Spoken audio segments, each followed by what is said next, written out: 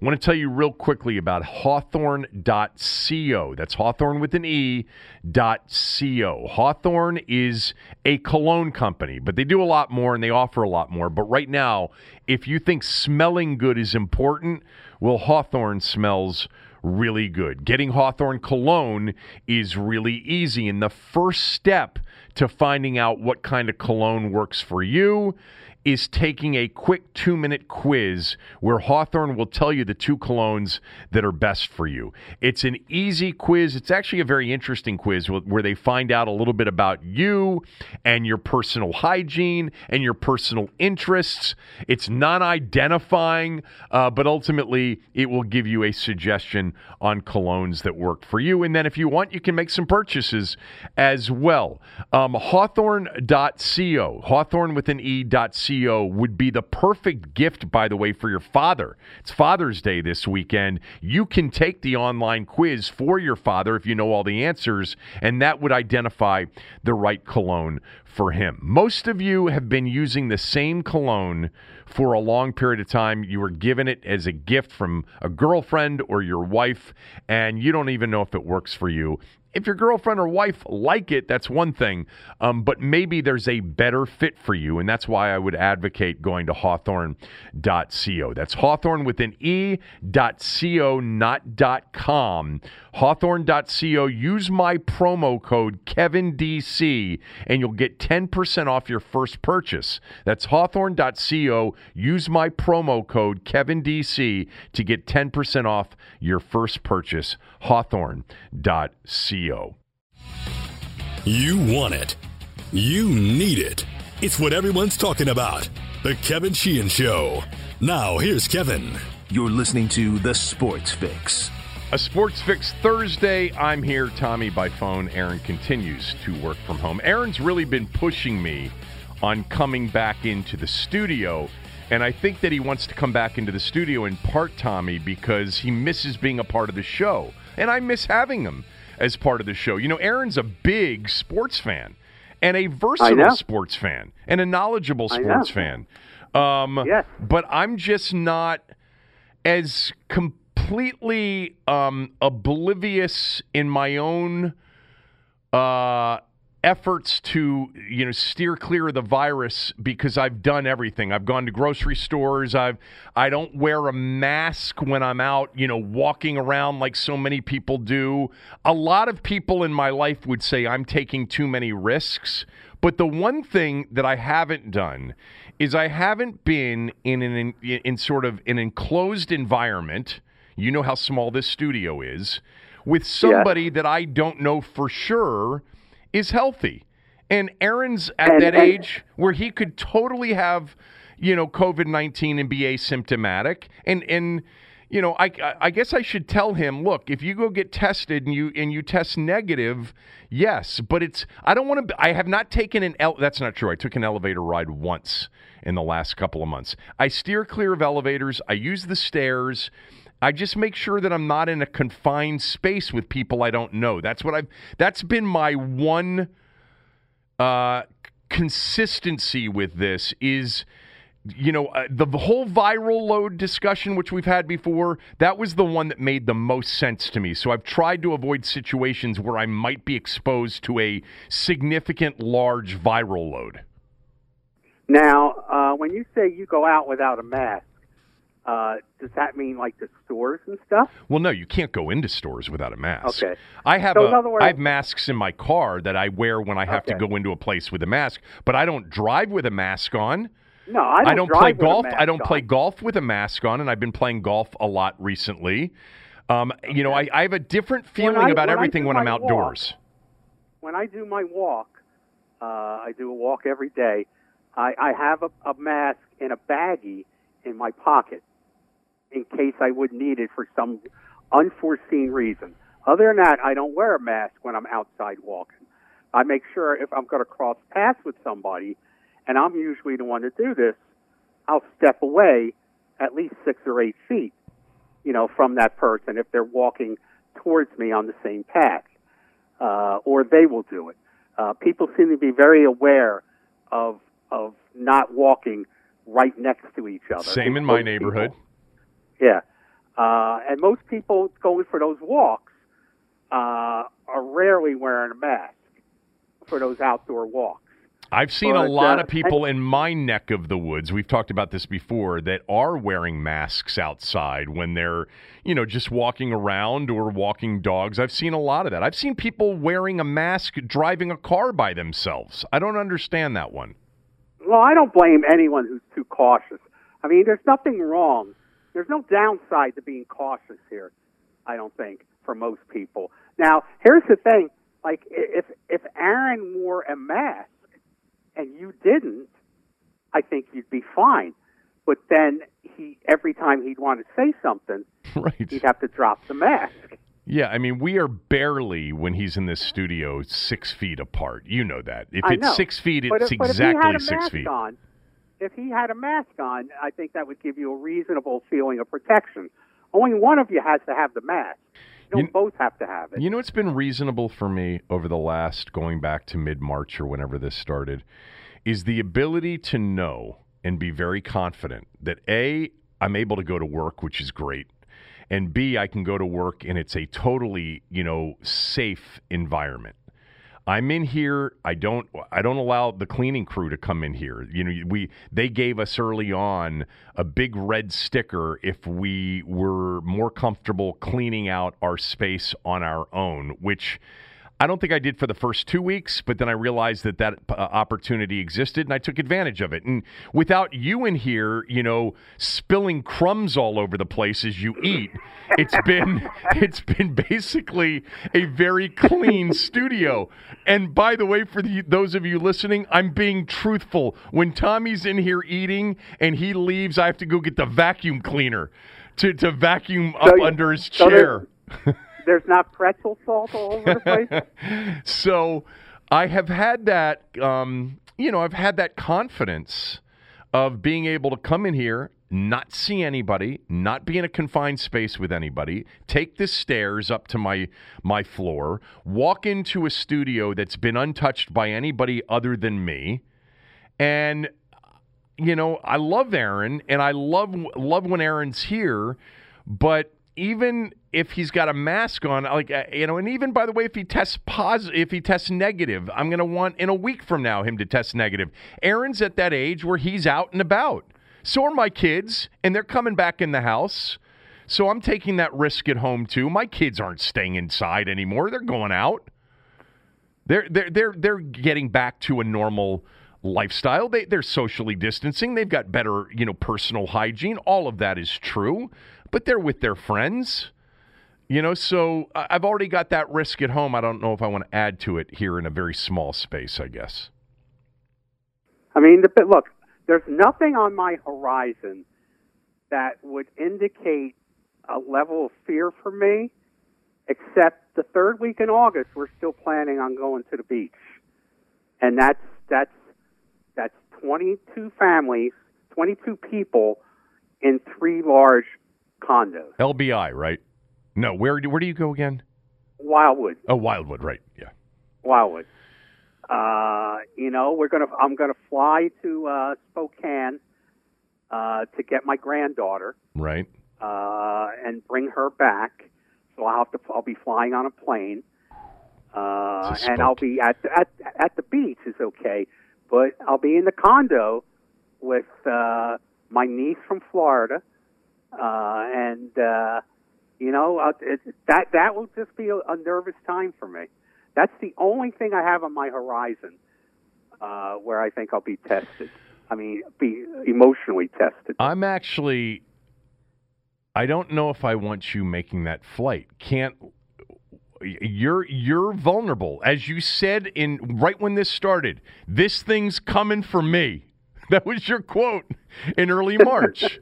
A 6-hour flight, which I'm guessing it's every bit of 6 hours from D.C. to Spokane, right? It's not nonstop. You got to switch planes. Oof. Yeah. You got like an 8-hour day, right? It could be 6 to 8 hours, depending on connections. You're going to be. You'll be as angst-ridden over that flight as anything else. But it's for. I don't think so. I'll have a mask on. I'll have wipes with me. Mm-hmm. I might even wear rubber gloves. Okay. for that. Well, don't scare your granddaughter when she sees you. You got to take the mask off so she knows who you are. She knows who I am. Believe me, nothing scares her about me. Who knows where we'll be by then. Do you have any vacations planned? Oh, my God. It's just, do I have any vacation plans? Well, I think I told you this, maybe I didn't. We were planning, and it would have been this week, we were going to do a golf trip to Scotland. My boys and I, and Kara was going to come too, and we were going to make a big trip over to Scotland. And we obviously that got canceled for this summer, so we'll shoot for next summer, hopefully. And maybe we canceled it, prematurely, because it's very possible that we could have gone this week. I don't even know what the state of golf over in Scotland is, but it's something that we're planning on doing. Other than that, the trips up to my in-laws in Jersey, where they are, which is Spring Lake and Avon and Belmar, that area, we don't have anything currently planned. But I have all of this vacation time. I took Monday off. CJ told me I think he said it's either the second or third day I've taken off since I came back to radio last August. I took Christmas Eve off. I think I had one other day off for something, and then I took Monday off. So I have a lot of vacation time left. I never use all my vacation time, but I should use some of it. The truth is, these shows, Tommy, yesterday, I had Joe Theismann on the show for 45 minutes straight. Well, actually, Joe's got a book out, as you know, and, right. And it was really, I enjoyed it, and I think he enjoyed it. But some might say, well, how could you do 45 straight minutes? Well, radio's struggling right now, everywhere, nationwide. Anybody that's on the air is lucky to be on the air. Most of the people on the air, or a lot of the people on the air, have taken pay cuts to continue to be on the air. And think about it. It's different from TV. Radio, 90% of the people that listen to radio listen to it from their cars, especially in morning drive and in evening drive, afternoon evening drive. And we have had a 4-month stretch of basically having most people not in their cars listening to radio. So that's really impacted the radio industry. On top of that, many of the advertisers that advertise on radio have been so impacted in their own businesses that their ad budgets have been either completely cut down to nothing or cut significantly. So it's been a tough time for radio. Talk radio in particular with sports. Football season is huge. Huge. I know. My prediction is if football season were to be delayed or somehow, hit and miss without, suspended without any date to restart, you'll see a lot of sports-related broadcasting entities, you'll see them die. I really believe that. You've seen a lot of them being, a lot of them have been cut back to the minimal of operating staffs to begin with over the last 4 months. Now, I can speak to that personally. Right. Having lost my radio show on Saturdays as a result of this. Yeah. We can then go into this discussion about the latest news on coronavirus and the NFL. Yeah, so this actually came out after the radio show, right? Came out at about 9:30 this morning. Dr. Anthony Fauci, Dr. Fauci, who 2 days ago in the LA Times said that he thinks baseball should end before we get into, the later stages of fall, which I believe the end of October, usually when the World Series ends, that would be considered to be the later stages of fall. I mean, it's probably right in the middle of fall. I mean, but, he essentially suggested that baseball should end at the end of September. Remember, just 3 weeks ago, he said he can see the NFL playing out its season with even some spectators potentially. That was 3 weeks ago. Well, today, here's the latest from Dr. Fauci. I'll read it straight from the ESPN story. Dr. Anthony Fauci says football teams would need to emulate plans by the NBA and Major League Soccer for a bubble format or consider not playing in 2020 due to the coronavirus pandemic. He told CNN that football players would need to be isolated from others and tested regularly. Unless players are essentially in a bubble, he said, insulated from the community, and they are tested nearly every day, it would be very hard to see how football is able to be played this fall. If there's a second wave, which is certainly a possibility, and which would be complicated by the predictable flu season, football may not happen this year. That from Dr. Fauci this morning. Now, the bubble concept is one city. Orlando. I don't even know what the MLS structure is, but I know what the NBA structure is. It's Walt Disney World in Orlando with hotels, with rules. And, that's, by the way, for 2 to 3 months. In some cases, for some teams, it might only be a month. For NFL teams, it would be August through potentially the end of December for most of the teams without maybe their families. This is why you can't really, on a day-to-day basis, get hung up with the recommendations. They change so significantly in short periods of time. This is the same guy that 3 weeks ago said he could see football having a full season with maybe even some spectators if they socially distance. This is why I have maintained that while they'll all try to start, and they may all successfully start, I just don't think they'll be able to finish. I just think they'll all encounter one or particularly two dire situations or some kind of exodus of players who either get sick or whose family members get sick.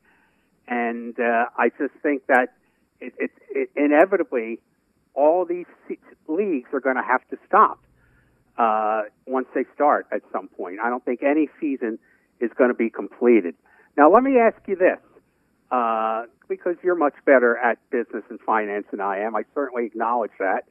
Are there owners out there that think that, with the money I'm losing with no fans, plus the money it's going to cost me to implement all these changes in order to play these games with no fans, am I just better off having no games? Are you specifically talking about the NFL? Any of these? I don't know what the new costs, I don't know what the new safety related costs are. I have no concept of what, the NFL will have to pay out for testing on a frequent basis and quarantining and keeping facilities clean and having hand sanitizing stations everywhere, and then potentially in their stadiums, having scanners. And I really don't know what those numbers are. I would say that for the NFL, given that it's a $12 billion, somewhere in that neighborhood, top line business, that they can probably afford all of the expense related to trying to keep their players and even their fans safe and still be okay. I'm taking fans out of it. You're already the fans are not involved. They're not. To me, the live. I may be wrong on this. Just the immediate response would be the cost to create a live fan environment seems to me to be an exorbitant cost. Much higher than it will be to keep 53 or call it 100 players, coaches, trainers, etc. in one location healthy. Because think about what the stadium, and I had this conversation, and I was telling you this about my conversation before we started the podcast. I had a conversation yesterday with a gentleman who has been a fan of the shows over the years. And I have communicated with him at various times on Twitter, and his name's Howard Gutman. Howard was an Obama the Obama administration's ambassador to Belgium. When I went to Belgium, remember a couple of summers ago, I talked about it, and he reached out to me, and we've stayed in touch, social media-wise. And he reached out to me the other day, and we ended up having a conversation on the phone because he's really involved in a lot of what will likely have to happen for live sporting events with spectators. And one of the things he pointed out is, you're not going to be able to guarantee the safety of anybody with just temperature screeners. Thermal temperature screeners. It's got to be much more. It's got to be a scanner that not only takes your temperature when you walk into a stadium, but takes your blood oxygen levels and your blood pressure and your respiratory rates, all of this stuff. And there's product out there that does that. And by the way, also acts as a metal detector because, you have to walk through a metal detector anyway. So it wouldn't be that much different for a fan. But what would happen in the event that, you are deemed to be sick, you'd get refunded and you'd be turned away from the stadium. He's like, you're not going to get people to come back to these stadiums, and you're not going to be able to get teams to be able to offer a safe environment where, potentially lots of liability exists without going, the full length of being able to test appropriately and turn away sick people. Getting back to your question, I don't know what the expense of making this work in this environment is, but I would guess that the revenues are more than enough to cover it in most of these sports. Okay. Because sometimes it's better not to have your business open than to operate your business. Well, baseball's interesting because remember, baseball, had, they've committed to these salaries and they haven't played one game yet. And much more of their revenue comes from live gate, whereas with the NFL, much more of the NFL's revenue comes from television dollars.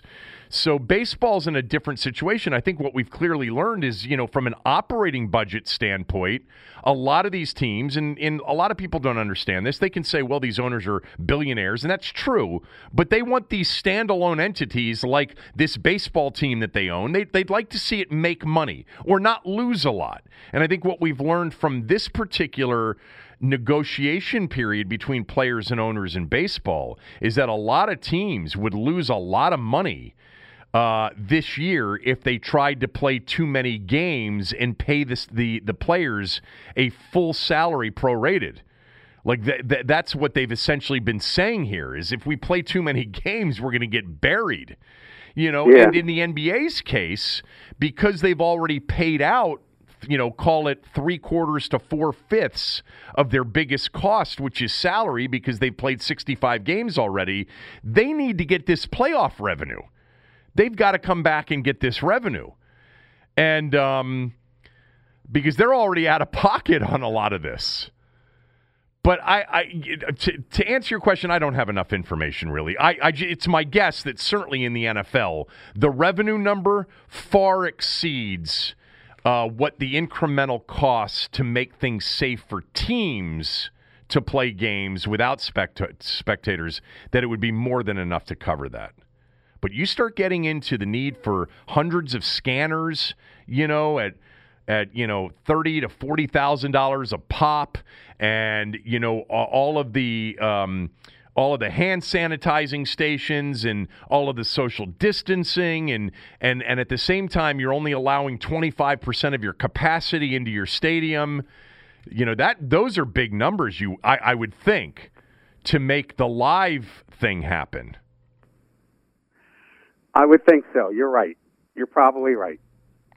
Without the fans, it's probably not cost prohibitive. But I just know that basically, I'm going to be teaching this class, my class, Business and Sports Media at Georgetown this fall, and it'll probably be online. But they are examining ways to do it in the classroom, and it's stunning, the measures that they're going to take. Basically, if I were to do it in a classroom, I'd be in a plexiglass box. Oh, Jesus. I don't know. Maybe you'd look better in that. I can think of a box you'd look better in. Well, that's not nice. Mine was at least one that kept you alive. This statement by Fauci, Tommy, is really big news This is a stunning turnaround from where he was 2, 3, 4 weeks ago, whenever it was. I know that, but this is. I said this.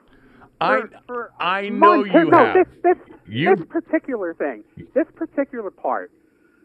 Whenever they've talked about baseball and ending this and making sure they ended the season by late October or early November at the latest, they've expressed fear of the second wave that people expect to happen of this virus. And I've always said, well, if that's the case, what's going to happen to the NFL? That's the heart of the NFL season. And it's the sport more than any other that it's impossible to socially distance. Yes. Like, I mean, basketball too, and hockey also, but I mean, football, you're in the trenches. It's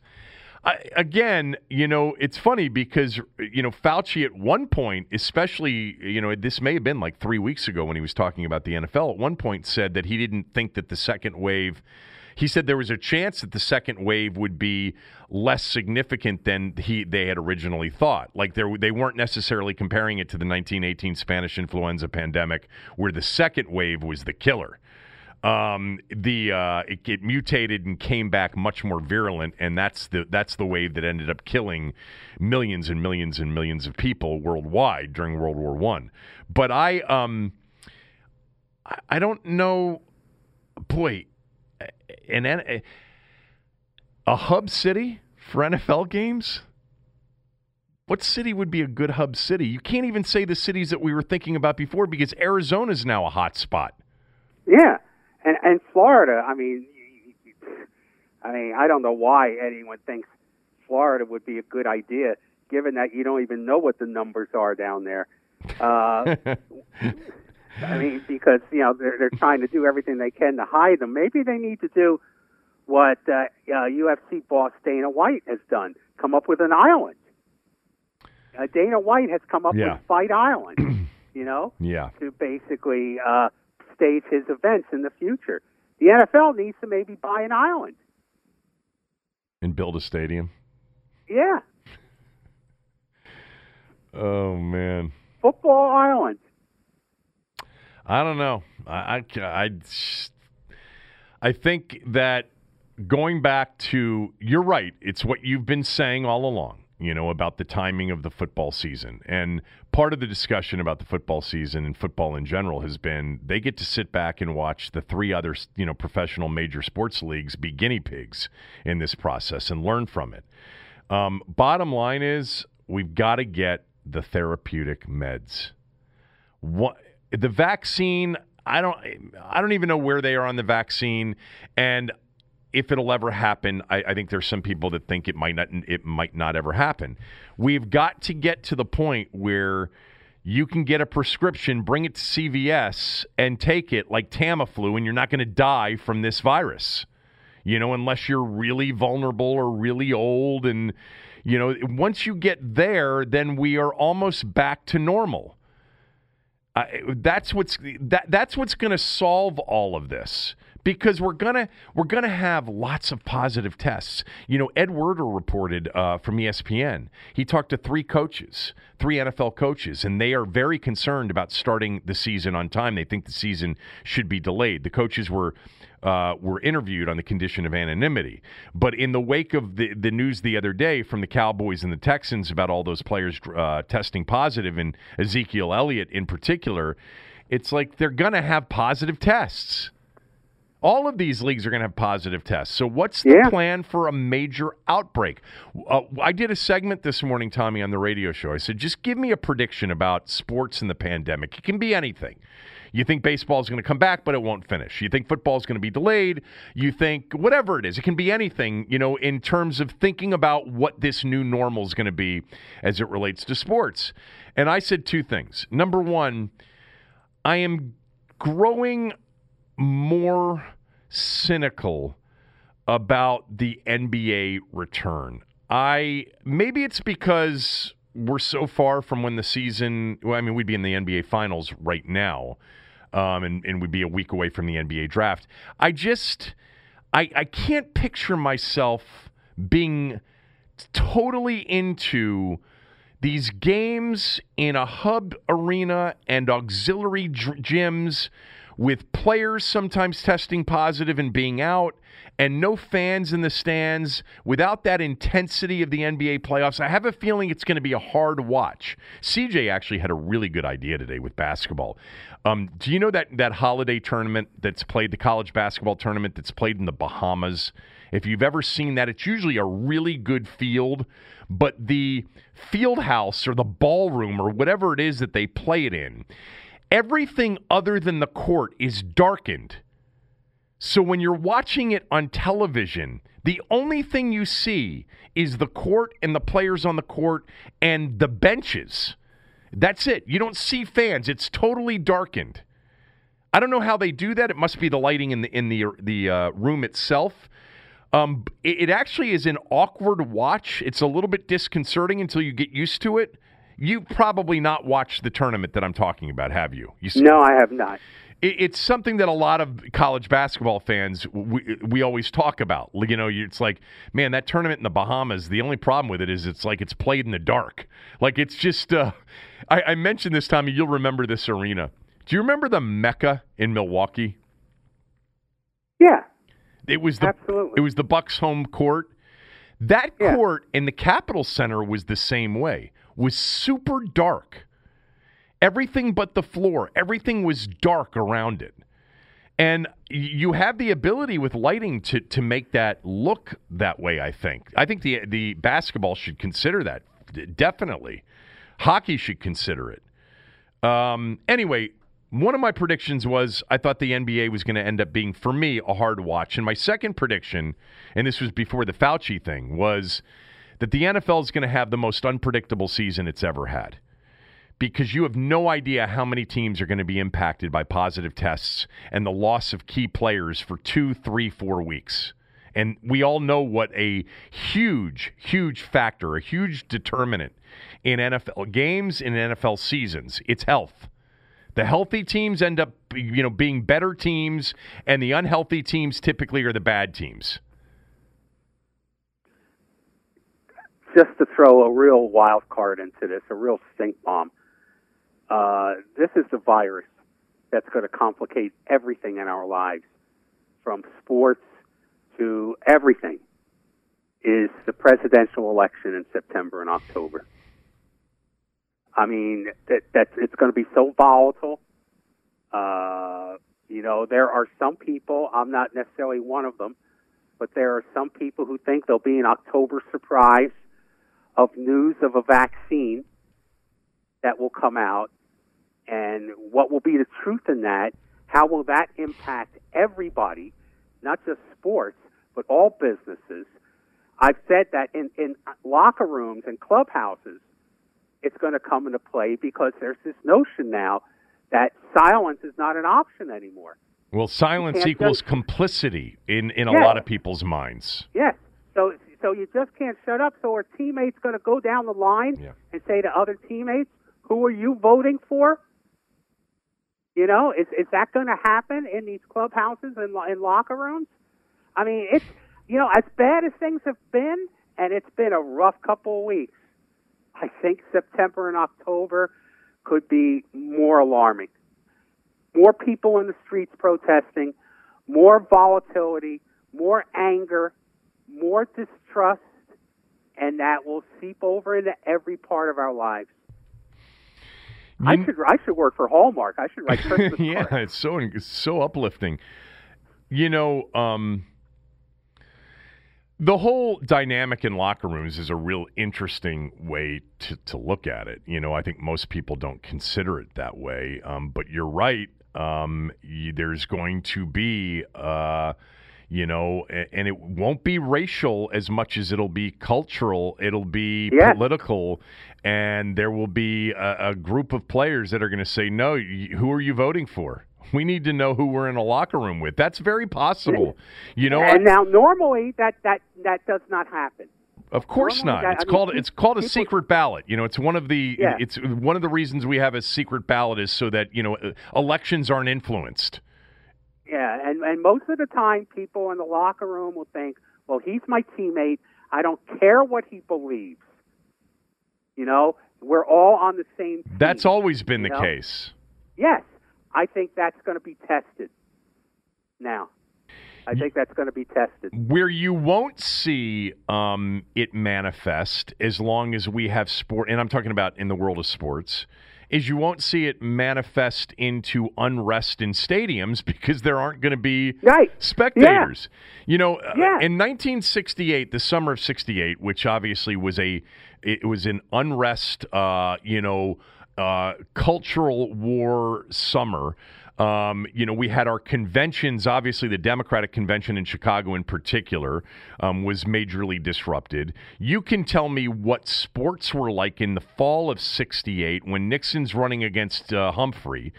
And, the left in the anti-war and, they hate Nixon. But I don't think I think the things that you're talking about, do you think that they spilled into the locker room? Maybe they did. You would remember this. I don't. I don't think these are totally comparable, by the way, but there are some similarities. I think people are more willing to voice their political opinions now than they were in 68. I think there was some volatility in 68 about how teams reacted to the killing of Dr. King. I think there was some divisions in the locker rooms, but at the time you had very small pockets of this. Of athletes who were against the war in Vietnam, but the majority of the locker room would just say, "Hey, I'm just here to play football, or I'm just here to play baseball." So I don't, it had some ripple, but I don't think it had a huge impact. Let me drop this on you for a second. In 1968, I worked at the Republican National Convention in Miami. Did you really? Because you were in school at Miami at the time? No, I was a 14-year-old kid spending summers with my sister who lived in Miami, and she would go to work, and I'd just go off on my own. I got to learn the whole bus system in Miami. I would take buses everywhere on my own and just hang out places. And one of the places I used to hang out was the airport. Back then, you could go any place in the airport. Right. And Miami Airport was very cool. Were you doing this by yourself or with a friend or two? No, by myself. Just by myself. Yeah. And Miami Airport had like this Casablanca feel to it. Very international type. And it was a real cool place to hang out. So one time, I'm hanging out there, and all of a sudden, I see all these people with signs at a gate. Win with Rocky. Nelson Rockefeller was a candidate for the nomination at the time, the governor of New York, waiting for delegates to come off a plane to lobby them to vote for their guy. And I'm thinking, well, I'm from New York. I know who Nelson Rockefeller is. I was born and raised in New York. So I started talking to one, and I'm 14 years old. I started talking to a couple of them. And they said, well, we've got a hotel room up here. That's kind of our headquarters at the airport. Come on up. See what we're doing. So I went up there, and all of a sudden, I got a sign, and I'm standing there at gates cheering Win with Rocky, as these delegates are coming off the plane. and then they said, why don't you come over with us to our headquarters over in Miami Beach, where the convention's going to be, and come work with us there. So sure enough, I get on the bus in the morning, and I go over to Miami Beach, and I worked in the Rockefeller Republican headquarters there, like stuffing envelopes, marching with Rocky signs, and stuff like that. And that's what I was doing when I was 14 years old. I thought it was such a hoot. Yeah, and you were not. What's great about that is you're oblivious to the politics of all of it too. At 14, you just want the experience and the work. Totally oblivious. Well, I knew that. I knew that he wasn't Nixon, and I knew that he was what you would consider a moderate Republican, a liberal Republican. Actually, I didn't necessarily know that, but I knew he wasn't Nixon. Yeah, that's all I needed to know. Did you also know that he had no chance of winning the nomination at that point? Not really. I didn't really know that at the time. I didn't have a handle on the odds at the time. But Rocky was the governor of New York, and I was from New York, so it all made sense to me. And I remember coming home that summer in school the next fall and bringing in all these bumper stickers and buttons. Did you get paid? Did you get paid anything? No, yeah, I didn't get paid anything. It was all volunteer. Yeah, it was all volunteer. But that was a great summer. I had the run of the city on my own. I loved your description of the Miami airport, Tommy, because it made me think of that movie Catch Me If You Can with DiCaprio playing Frank Abagnale when he rounds up all the flight attendants to give him cover as he gets back on as a pilot. And you could see just the beauty of the Miami airport, and everything looked so pleasant. Back when it really was, it was really cool to fly. Like, it was sort of a privilege to fly, and there was an excitement about flying back then, right? Yes, it was a cool place to hang out. You know, it's funny, George Carlin wound up doing a riff on this. Play spy at the airport, try to figure out who the spy is and follow them, because there's got to be spies at the airport, you know. But it was a cool time. I remember taking a bus to Miami Beach and going on Lincoln Mall, which was one of the few outdoor street malls then in America. You know, it was basically a street that was closed off to traffic. And I remember meeting the Osmond brothers' father in a store. I don't even know how we met, but he was their manager and their father. And I struck up a conversation with him. It was it was a great summer. It really was a great summer for a 14-year-old kid whose sister, she was 8 years older than me, but she didn't particularly care what I did as long as I came home at night, you know? God, those really are the days, you know? I mean, it's so... I'm trying to think why I was having this conversation with somebody the other day, but, you know, I don't want to get into this conversation in great length, but, you know, I had a lot of freedom as someone that age too. And my kids and most kids don't have those freedoms anymore. And I think it's actually, you know, the protective shield that so many parents have put, you know, around kids and the scheduled nature of their lives from the time they're very young just wasn't the case for me. I've told you, like, at 14 years old, my best friend and I bought a car. You know, we bought a car for $10 and got our good friend Colin Gillespie to pay $50 for a Sears Die-Hard battery because that's all it needed. It was a stolen car with, you know, license plates that we didn't know what the hell it meant, but we had the car for the entire summer. We drove it to the beach. We drove it to Memorial Stadium to go to some Orioles games. We were 14. You know, now I'm not advocating, you know, that kind of thing, but I just think, you know, there you are, you're 14 years old and you're running around Miami and South Beach and you're a part of the Republican convention. And you just wouldn't see any, you know, today, certainly in certain, you know, situations, it'd be hard to imagine kids, caught up in that at 14. Yeah. Yes, it would. You know, yes, it would. I've told, but I'm so thankful for that time, though. Yeah, definitely.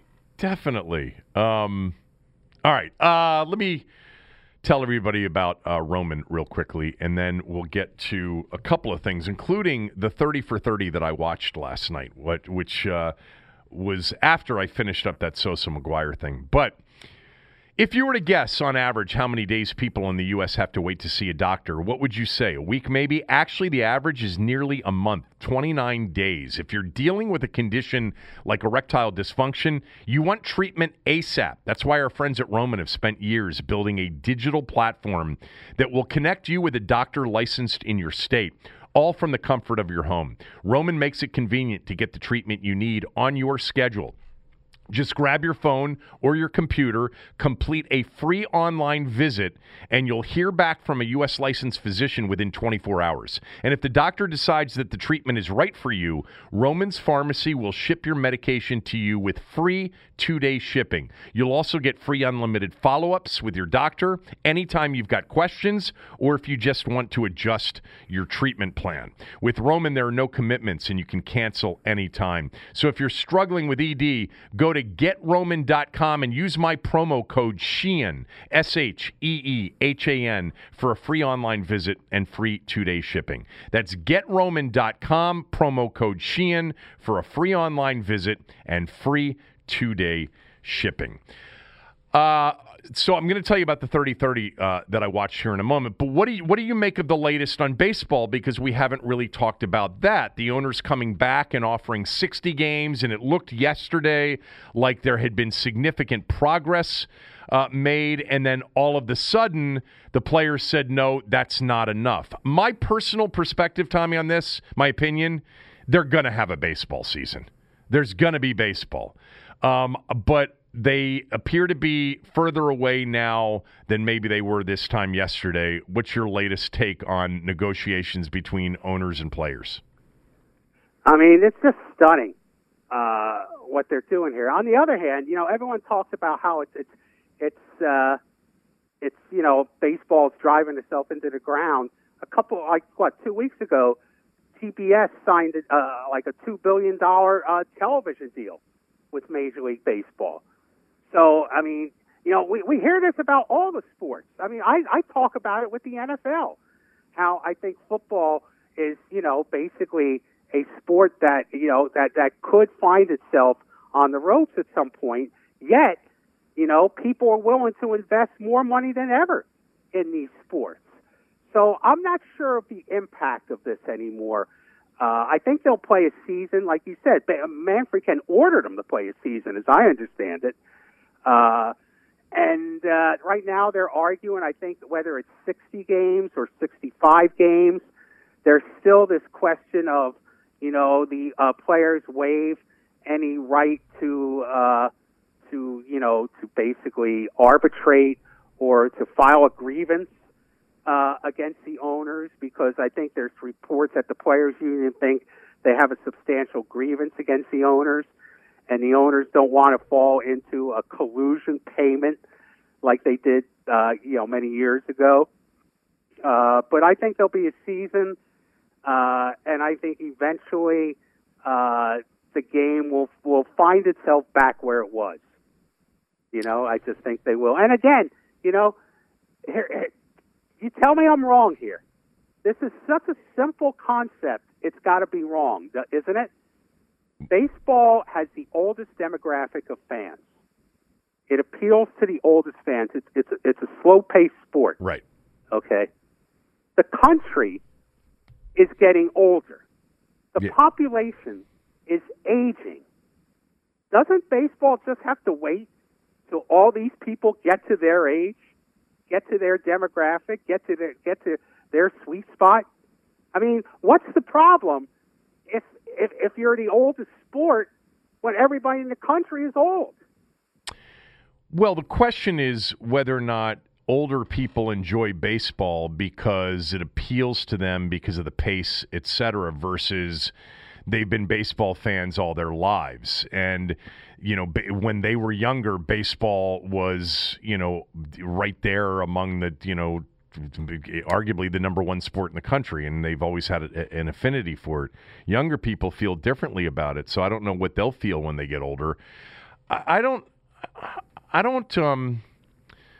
know what they need to do. I think they need to play, but I said this to you the other day, that if they don't play, which I don't think that's going to happen. I think they're going to play. But let's just say the worst case ensued, and all the people that say that this would create, irreparable damage to baseball. Well, that's just not true if the other leagues come back and aren't able to finish. The only way it's true is if the NHL and the NBA and the NFL all come back, finish their seasons, are complimented, gave the country a huge uplift at a time where it needed it most. They finished their seasons, crowned champions, and baseball was the only one that didn't come back. If other leagues don't do it successfully, we may barely remember that baseball never even made an attempt. So, and baseball could potentially, and Zuckerman said this to me this morning, they could eventually look like the smart guys who said, you know what, we erred on the side of safety, even though that's not really what this is about. It's about economics. I think this is such an odd time. I don't know if there's irreparable damage with any result from these things. I really don't.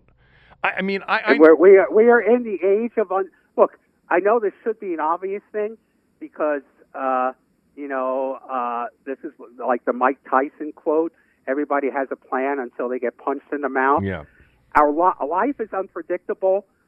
6 months ago, a year ago, but we are living in the age of unpredictability right now. No doubt. Where you literally can't make any plans. Well, it's just you can't, and it's still amazing that we're where we are today based on where we were 4.5, 5 months ago. I mean, no one could predict this. No one ever even discussed pandemics.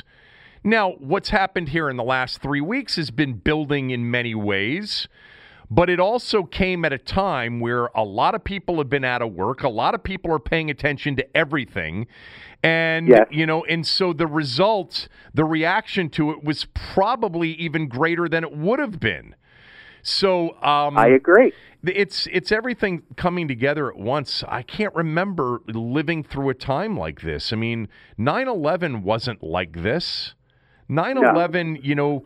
let's not forget that 9/11, we took a weekend off from college football and the NFL, and then the next weekend we were right back with our lives with the exception of one thing, and that was travel had changed for us. Traveling and flying had changed completely for us. That was it. And it was us. It wasn't the world. And so this is different. We're on, this thing started in early March. We're mid-June right now.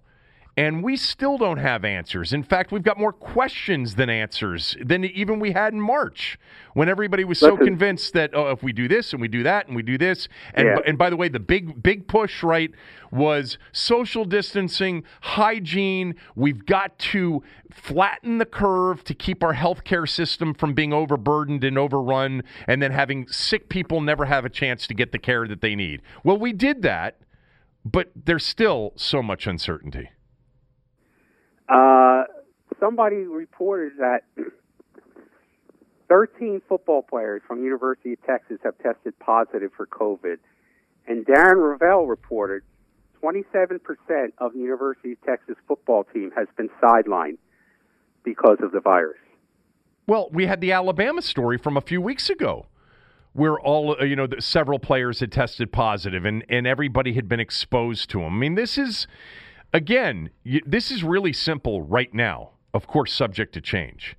You cannot even make an effort to play sports if you're not prepared to play sports with positive tests. Yeah. So you're moving forward, full steam ahead, doing your best to keep everybody safe, doing your best to test everybody to make sure that people who do have it aren't exposing themselves to other people and they're quarantined. But if you have a concern, like apparently 3 NFL coaches did with Ed Werder, about playing with positive test cases, well, what's the point? You're going after this money. You're going after, the ability to, bring some semblance of normal back to the sports world, but really it's about the money. You're going with the mindset that we're going to have players, we're going to have coaches, we're going to have employees, we're going to have referees, people are going to test positive, but we're moving forward full steam ahead. We'll have plans for them, but what you haven't heard, and I've said this, repeatedly, what you haven't heard is what happens in the event of a widespread outbreak where half of a team is quarantined and the team that you're playing has half of their roster quarantined. What do you do then? And then what do you do if somebody gets seriously ill and or dies? What happens then? Well, there isn't a plan for that. None of the leagues have disclosed or described that plan because it's impossible to do it right now. They don't know what it's going to look like 2 months from now when they're playing. Yes. I mean, there's the whole, this has been alluded to in various reports and stuff, but there's the staff beyond the players. Like some of these coaches are old. Some of these coaches fall into the category of being vulnerable. Are they not going to be able to do their jobs? I mean, look at baseball. Dusty Baker is a cancer recovery victim and had a mild stroke years ago. He's 71 years old. Did you He's hear? Going to be in the dugout? Did you see the story about the NBA coaches from the NBA Coaches Association? Yes, I did. That's why there have been allusions to this being an issue. Dave Martinez had some kind of heart problem last year that required hospitalization. I mean, and football coaches. I mean, has anyone gone through the rosters of all these teams and checked out the ages of all these assistant coaches and where they fit in? I mean, look, Bill Belichick, I think, is 70, isn't he? Oh, yeah. We're certainly approaching it. Yeah. There's some people out there that are listening to this conversation, and they're saying, guys, do you know what the death rates are? Do you understand who's impacted? These are all – that's not what we're talking about here. We're talking about it, the way it's impacting sports and the way it could potentially impact sports, which are games where you cannot socially distance from one another. You can do that at work. You can go do that at a restaurant now. You've got blocks being closed down and tables being moved in the middle of the street for restaurants to come out and serve in a socially distanced atmosphere. Sports is different. Football players in the midst of a game or practice cannot be socially distanced from one another. It can't happen. You can't wash your hands after every play. That can't happen. You're going to cough and you might even sneeze. And if you do that, you're not going to have automatic hand sanitizer that comes out of your pocket and wipes down your hands. These are the concerns with all of these sports, and specific to the coaches, you've got a lot of older coaches with underlying conditions. They're of the age that they're vulnerable anyway, and in any other line of work, they'd be told to stay home and, work from home, but you can't do that in this work environment. So the NBA Coaches Association believes that guys like Mike D'Antoni, who's 69, Greg Popovich, who's 71, Alvin Gentry, who coaches the Pelicans, who's 65 years old, that they face considerable challenges in resuming their careers because their access to coaching their teams is going to be restricted. There's been discussion about them not being on the sideline during games, but being a couple of rows up in the crowd. So you could be looking at, if this is a year or 2 years, it's a legitimate concern. And you talked about the death rates and who they affect and how small they are. But I mean, fear, rational or irrational, is a real thing for people. And I there's a lot of people that are sitting there thinking, I don't want to be the one to win this lottery. There may be a small chance, but I don't want to play that game. I don't even want to risk my chance. I think the younger you get, Tommy, and you're not around as many young people as I am all the time, I don't even think most of them have any concern about this. I think they are, I think the smart, decent ones are being responsible and they understand the risk they pose to the older people in their lives. But I really think that the significant majority are not thinking about getting sick or dying from this virus. I'm sure they probably aren't. I would be the same way, probably. Yeah. Because everyone wants to say it's not going to be me about anything like this. Sure. So, real quickly, I watched the rest of the Sosa McGuire thing. Boring, slow. I thought it was poorly done, the whole thing. Obviously what you talked about, which is, basically underplaying the whole steroid performance-enhancing thing would have been the interesting part of this documentary. It would have been very interesting. Let me just make one observation for you. I forget if I mentioned this to you the other day after watching half of it. I think Mark McGuire, as you saw him back then, this is much easier to spot now than it would have been then. He was very cranky, he was grumpy. He was very uncomfortable with all of the media attention, which was swarming him every day. I think he felt guilty. I think there was a sense that he knew he was cheating, and all of this attention was based on, a cheat. I think that's part of why he looked the way he did in a lot of those interviews. Now, maybe that's just his personality, and you might tell me that that's true. But I just got this sense, and again, it's the perspective of knowing why he ended up hitting all those home runs, that this was a guy that wasn't comfortable with the way he was getting the results and felt guilty about it. What do you think? That may be. I don't know. Like I said, I had one extended conversation with him early in August before all this happened, and he was very pleasant to deal with at that point. It was just him and me in the locker room in Milwaukee. But I also think it's very possible that he could be Lance Armstrong. Just so arrogant in a way that he doesn't think he did anything wrong. Even if he's telling people what they want to hear at this point. I'm not sure. It could have been guilt, or it just could have been that I don't really care. I'm Mark McGuire.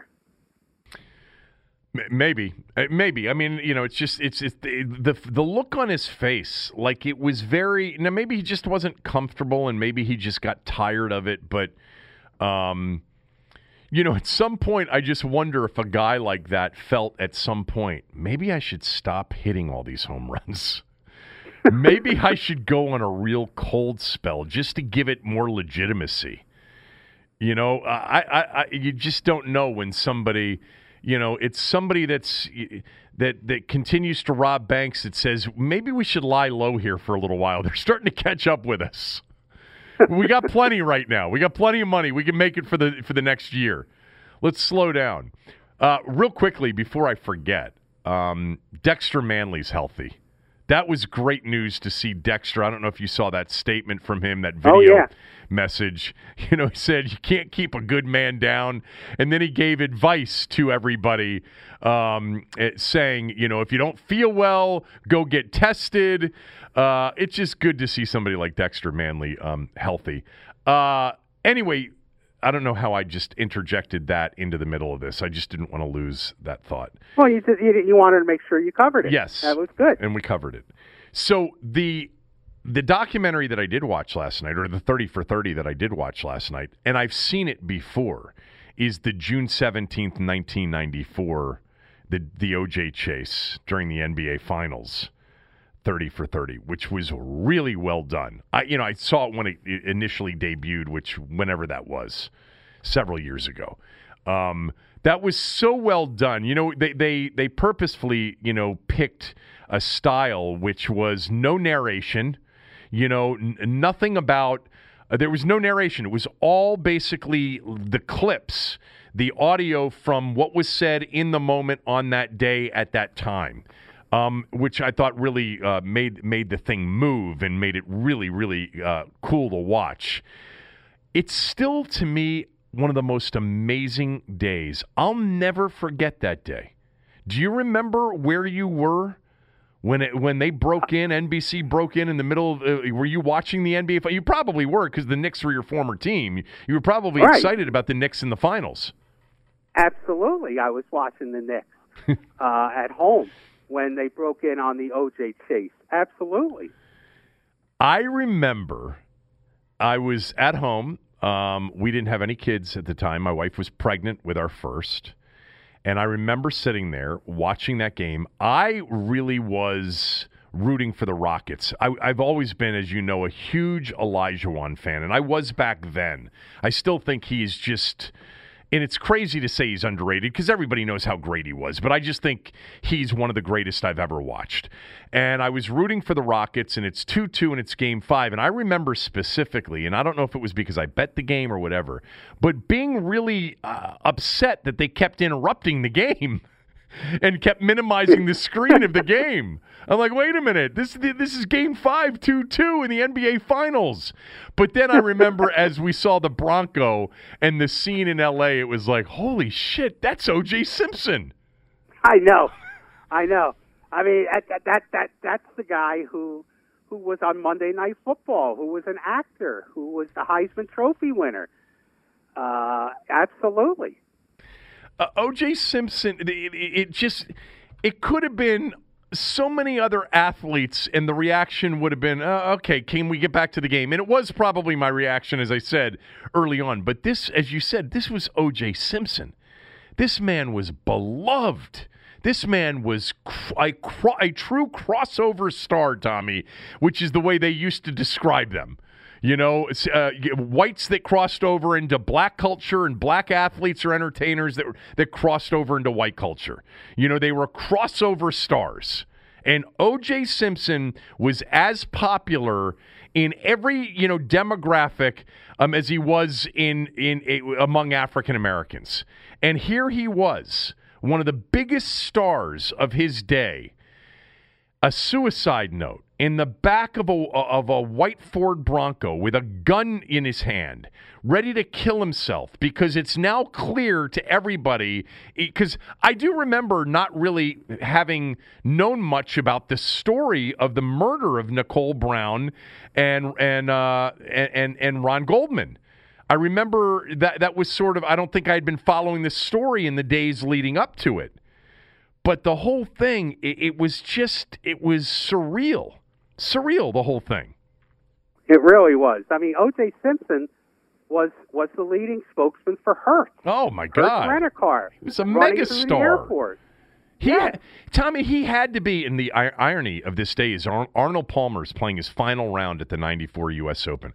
I would bet that during O.J.'s career in the 70s, 80s, even into the early 90s, which is now far removed from even his broadcasting days probably because he wasn't doing Monday Night Football at that point, I would bet that Arnold Palmer, who was playing his final round, that was part of the day as well and part of the documentary, and O.J. Simpson were in the top 5 of endorsement athletes. Jordan would have been number 1 at the time in 1994. But he and Tyson's probably there, and but O.J. Simpson was one of the biggest earners from endorsements, corporate endorsements, as any athlete of his day. Well, I mean, this was a guy not only endorsements, but he was an actor. Yeah, he was in those police story movies, whatever they're called, the ones with. Leslie Nielsen. Yeah. He was also in that movie Capricorn 1. I don't know if you ever saw that one about the fake moon landing.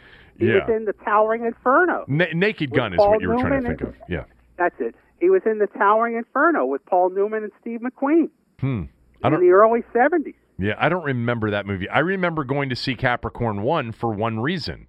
O.J. Simpson was in it. That's the only reason you would have gone to see it. Yeah, that was a good documentary. I remember watching it when it first came out. Yeah, really good. It was really, what a day. You know, everything, all of the O.J. Simpson television shows and documentaries of very recent years, they've all been well done. They've all been so interesting. It's just, you're sitting there and you're reliving that day, and to hear the chief of police say that O.J. Simpson is wanted and he's at large right now, and he's considered to be a fugitive of the law. O.J. Simpson. And then you get his friend Kardashian. We didn't know we certainly didn't know the name Kardashian before that day. And he reads what essentially is a suicide note. The whole thing was just crazy, and you had all of these different things happening. It was the first day of the World Cup in the U.S. It was as I mentioned, Arnold Palmer's final round at the U.S. Open. It would be the final round of a major championship ever. The Rangers were celebrating with a parade their 1994 Stanley Cup Finals win. There was something else that was going on that day. I forget what it was, but politically. And you had, the back and forth between Costas and Brokaw and the splitting of the screens, and then they actually went to the full screen of the O.J. Chase. The whole thing was crazy. You know what it has always been interesting to me, and I don't know if I have the answer to this. It's 1994. This is pre-cell phone era. And if it is cell phone era, they're the huge cell phones, and there's no texting, there's no social media, and no one's carrying around a cell phone. You may have had a cell phone in the car. I think in 1994, maybe I did have a cell phone. Maybe I did, but it was a big one, and it was. But how did all of those people end up on those overpasses, watching this chase? How did they know to go there? I don't know. I have no idea. I mean, I guess they were all listening to the radio, maybe. Maybe it broke in on the radio, and they were all listening in their cars. Maybe that was it. It had to be. It had to be radio or TV, but the fact that they got there just in time to be waiting for him as he's coming up the freeway, the whole thing was so surreal.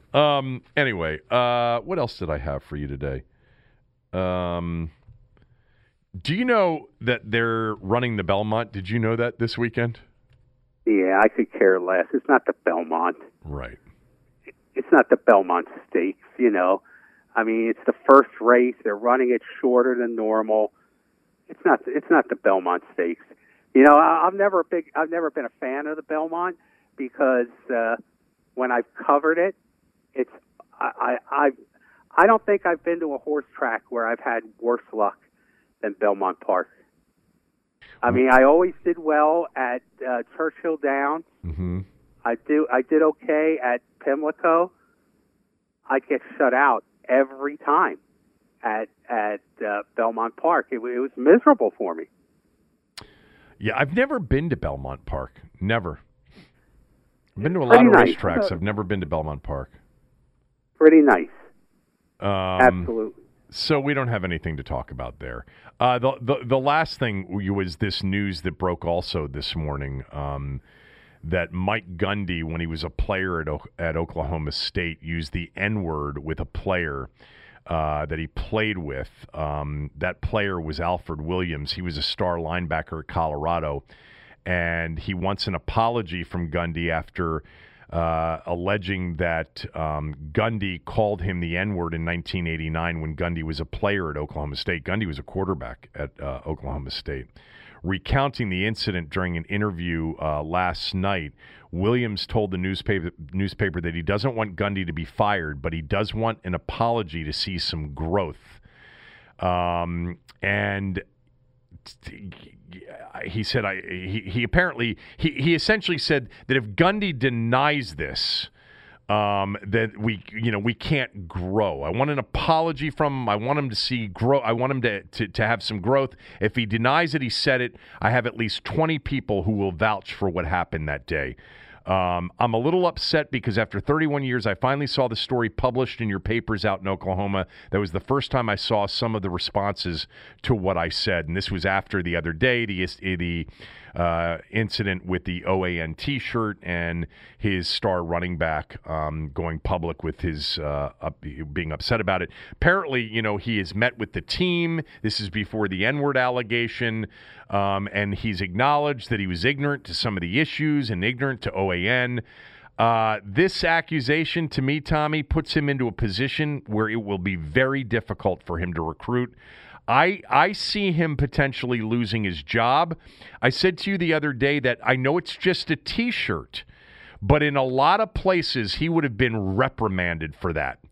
In this environment the other day, he would have been. Maybe not at Oklahoma State, but at other places. I don't know how he survives this. It's an I accusation. don't see how he does either. It's an accusation, but this guy Williams has made it before and says he's got 20 people that will vouch for him. The bottom line is, even if it isn't true or it's exaggerated, the accusation at this point, combined with what happened the other day, this guy is not going to be able to recruit very well. No, I mean, who are young African American players going to believe? Right. This coach, or are they going to believe the other guy? Oh, of course, I mean, so no, I don't see how he's going to be able to keep his job. I mean, look, the guy's a meathead. We both agreed on that. Total. And, look, I hate to be in that environment without actual information of having a strong opinion. But my guess and my gut is that he probably said it. It wouldn't surprise me, given his performance, what we've seen in the past. So he doesn't get the benefit of the doubt. That's for sure. Yeah. This is. I would bet it's the tip of the iceberg too. I bet you there's more to come as it relates to him. That's my guess. What do I know? I just want everybody to get along. Yeah. I know you do. Just like Rodney King. Listen, there's two minor things on McGuire Sosa I just came across.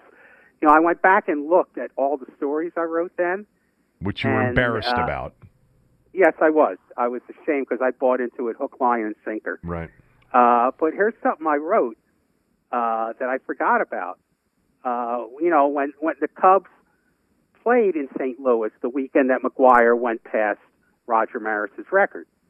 I mean, Sosa was there that weekend. Right. St. Louis police kicked out 100 Chicago Cubs fans from Busch Stadium for cheering for Sosa.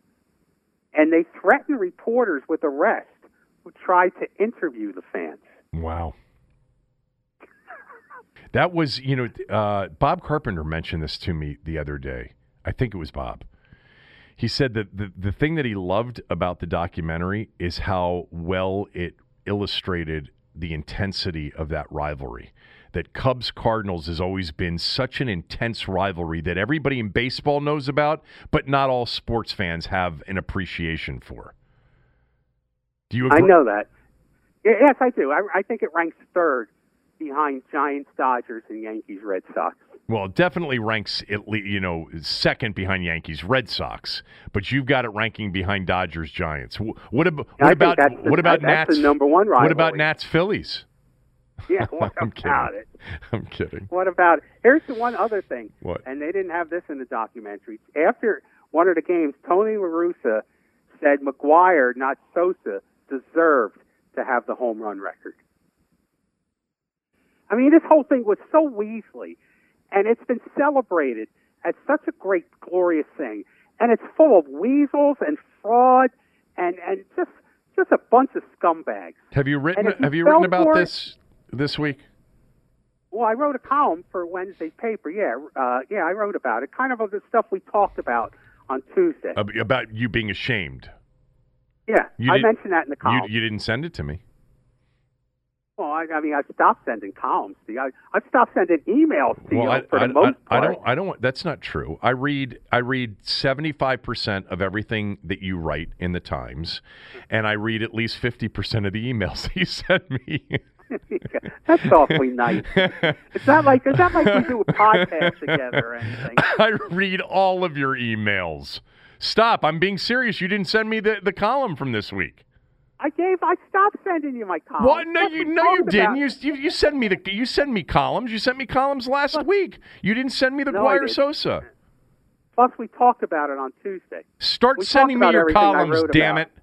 I like your columns. Okay. All right. You know what? You could just follow my Twitter account. I post them on Twitter. I'm only tweeting out guests coming up and retweeting segments from the show. Social media right now to me is toxic, and it's an insane asylum, and it's not reflective of majority decent people opinion. I don't like it right now. Sorry. I guess it's not for the faint-hearted, is it? It's not even that. It's just, like I told you the other day, it's a time suck. You I just, know, all of a sudden, you're like, oh, my God. And you respond to somebody, and then all of a sudden, 45 minutes have gone past. I love taking calls on the radio show. I've always wished we could do it on the podcast. It's just not really that practical to do that. And some of you hate calls. Some of you over the years, whether it was Tommy and I doing a show together when we would take calls, you'd be like, please don't take calls. Whatever you do, we'd rather listen to you guys make fun of each other than listen to some of the callers. But I actually like, especially in those moments where we've all had, I guess, a shared experience would be the way to describe it, watching a game, you know. I like those days when people are really emotional and everybody knows what everybody's talking about, I would say. Even though many times we disagree. That makes it even better. Okay, what else from you today? Are we done? That's all I got today, boss. That's it. All right, Tommy, thanks. And thanks to all of you for listening. Stay safe. I will be back with a podcast tomorrow.